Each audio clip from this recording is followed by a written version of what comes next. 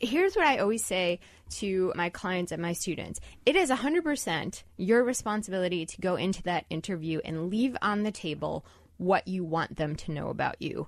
100%. And I know, again, that sounds unfair, but if you go in, again, knowing on the other side of the table, that person is probably not trained to interview, that person is probably following a script, and that script may not fit your background or may not fit your strengths, you have to know what you want to say. So it's kind of a little bit like a politician, although I know that's a negative connotation, but you have to have a message you want to leave, which is why it's so critical to prepare. And I think that's one thing that a lot of job seekers miss. They go in, they think, I can wing the interview because I know me, I'm the product. Who knows me better than me? But you have to get surgical. It's how you say it. And so, for example, for a career switcher, you can't go in saying, I'm excited about switching my career and changing. I mean, because you're planting more of those risk seeds in the hiring manager. You have to go in and say, this is a logical next step and I'm looking to broaden this and really pick your language around that. So I think that's the key to anybody who interviews, not just a switcher, is you really need to know what you want to leave on the table.